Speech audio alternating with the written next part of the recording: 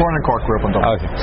You're listening to Irish Radio Canada's Home and Abroad at Collision in Toronto, and Collision evolved out of the Web Summit that was established in Dublin a number of years ago by Paddy Cosgrave, and he then established in the US with one in North America, with one in Vegas, then he went to New Orleans, and now is in Toronto for the first of 3 years.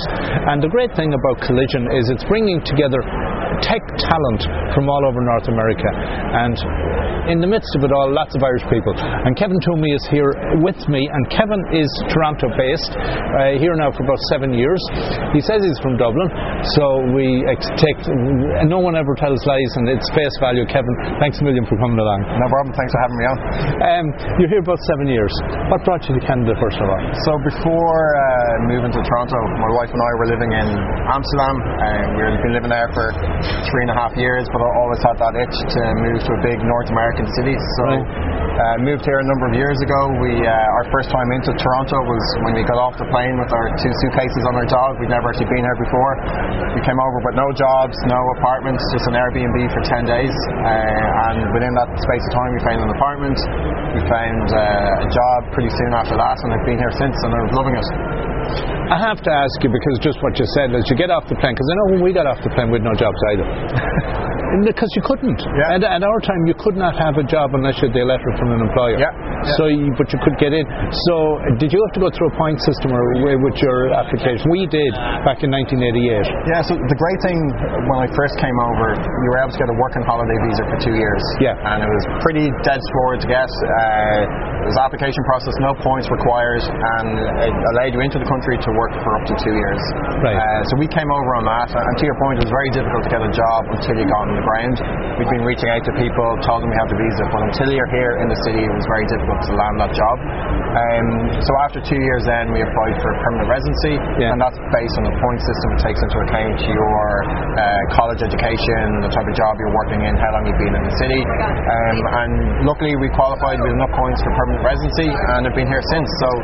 So the other thing then, Kevin, is that some employers are reticent to employ someone on a 2-year visa, and it means that there's certain areas that are closed to you until you get your permanent residency. So did that present difficulties? No, not at all. Canadians are pretty open to employing people if they know they're just on the 2-year working holiday visa. A lot of them are open to sponsoring you as well if it's something that you stay here longer for. Right. And I think they value the Irish workforce. They know they're highly skilled, hard working, good educated. So, and maybe it's my industry with advertising and marketing that you would normally spend around 2 to 3 years in an advertising agency. So if you're here for 2 years, they would see that as a good return on investment and a good gamble to take. Correct.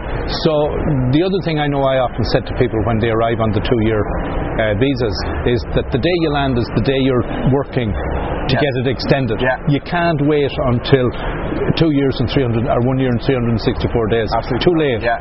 So I take it then you had the ambition the second you landed that you were putting the wheels in motion, gearing towards. We had a pretty good idea that we were going to stay here for past the 2 years.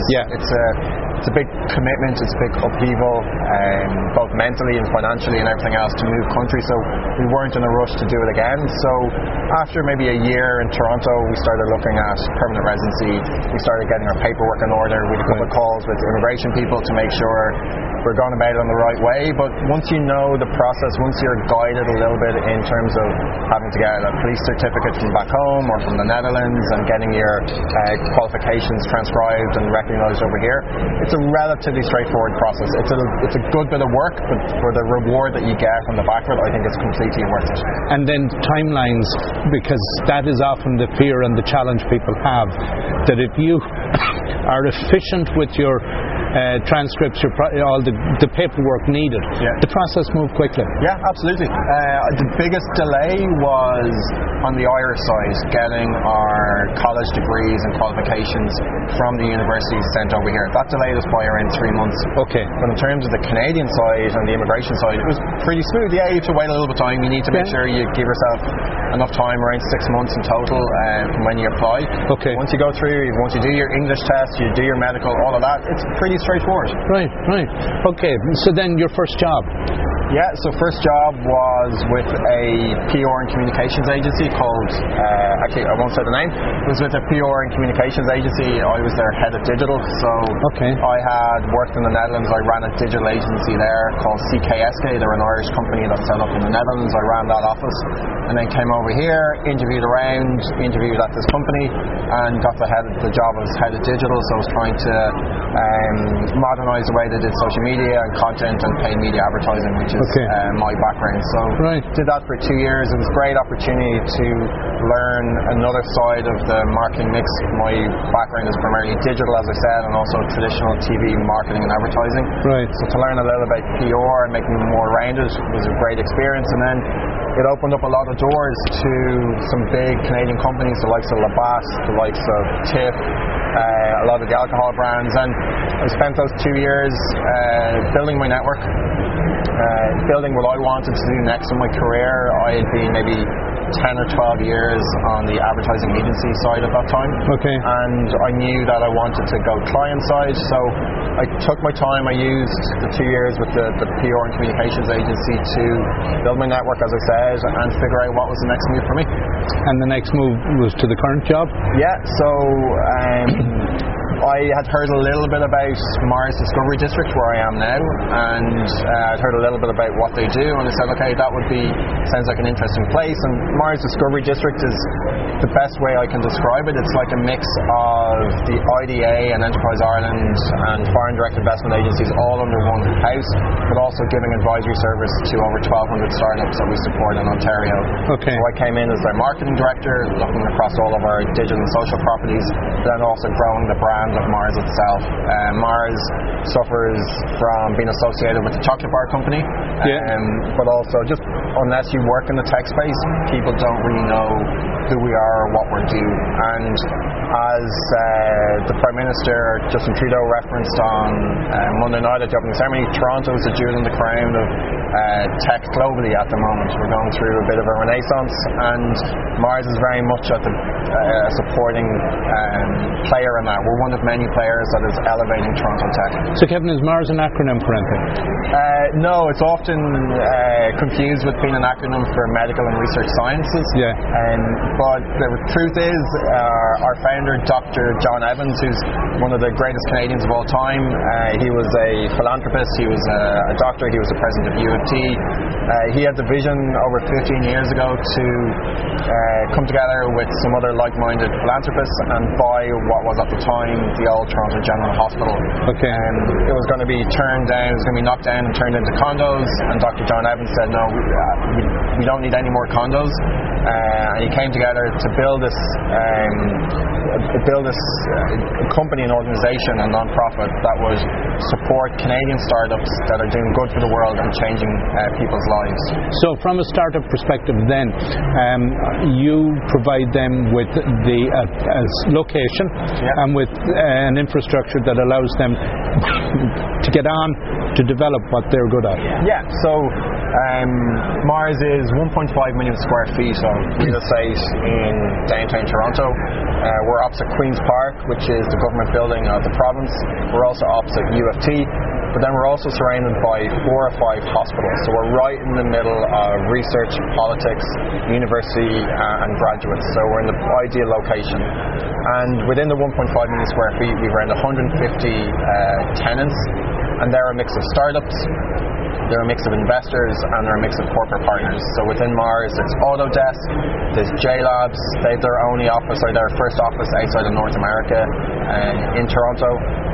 Facebook's in our space, PayPal, CFAR, OSR, all these great companies are based out of Toronto, and the best way to describe it is that the Mars complex or the Mars Centre is like a shopping centre or a shopping mall for startups. You can bump into a corporate partner to help scale your business, you can bump into an investor to get the next round of funding for your company, but then also what Mars provides is advisory service across 4 sectors.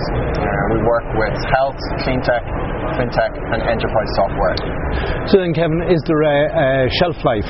And by that I mean, if someone goes in as a startup, that there is an expectation within a certain period of time that, or at a certain point, you're ready to move on and stand on your own two feet? Yeah, so for companies that actually, for startups that are housed in Mars, we deliberately set the lease within maybe 2 or 3 years, because if they haven't outgrown their space, that's a sign that something's gone wrong or that they're not progressing as they should. But also, we want to work with companies from when they start developing revenue of around $1 million, that we call a start stage company, all the way up to scale. So it goes from start, grow, and scale. Grow is around $5 million in revenue, and then scale is $5 million plus. And what we're heavily focused on now is making sure that Toronto has more companies that are scaling. So to give you an example, yesterday you might have heard that Wealthsimple announced a $100 million round of funding. We want to see more and more Canadian startups getting to that $100 million round of funding, and Mars wants to help them get there. So, having had experience in Ireland, in the Netherlands, and now in Canada, is there a marked difference in how things are done, and how things are thought about, and how things are progressed? Yeah, I think there are definitely similarities between Ireland and Canada in terms of business, personalities, the way things are done. The Netherlands and the Dutch would be a little bit further removed from that. The similarities between the Irish and the Canadians, the Dutch are definitely more blunt, to the point. But in terms of business and startup culture, I've been out of Ireland for a number of years now, in 7 years. I'm not familiar with anything at the scale and size of Mars.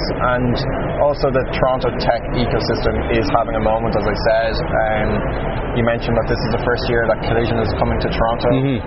Paddy Cosgrave has been quite vocal about the fact that he was getting a lot of criticism from associates in Silicon Valley for not going to San Francisco, and that's because Toronto is different. We're an open society, we're very diverse, we have great talent, and as America and other countries are closing its borders, Canada and Toronto are opening them, and we're welcoming everyone in, and that's paying off, because one of the biggest challenges that startups have is hiring great talent, and more great talent is not only coming out of Toronto, but they're moving to Toronto as well. So here at Collision itself this year, Mars has space taken. How has it been for you? It's been fantastic. It's been 3 or 4 days of back-to-back programming. We've used the space at Collision to profile around 12 of our startups. We've had discussions and chats and fireside discussions with them and some of our venture leads, and then it's just been a fantastic opportunity to meet new partners, new people coming in, figuring out what Mars is all about and what we're doing. And last year when they announced that Collision was coming to Toronto, Mars got on board straight away. We knew this was going to be a big deal. We were familiar with Web Summit in Lisbon, obviously. We knew to Collision in New Orleans, and we knew that Toronto had to get behind this, because we have my boss, the CEO of Mars, Young Woo, would say we have a limited window. We need to grasp this opportunity with both hands and make the most of what we can. And Collision is one of those, one of the signals that Toronto is having a moment. So yeah, we've been behind it since day one, and it's been a fantastic opportunity. Hearing rumours that it's going to be even bigger and better next year, and after the 3 or 4 days here in Toronto, I can see why. Kevin, I've taken enough of your time. It's been brilliant chatting with you, and I know we'll connect from time to time as Collision stays in Canada. Thank you, Austin. Great to talk to you.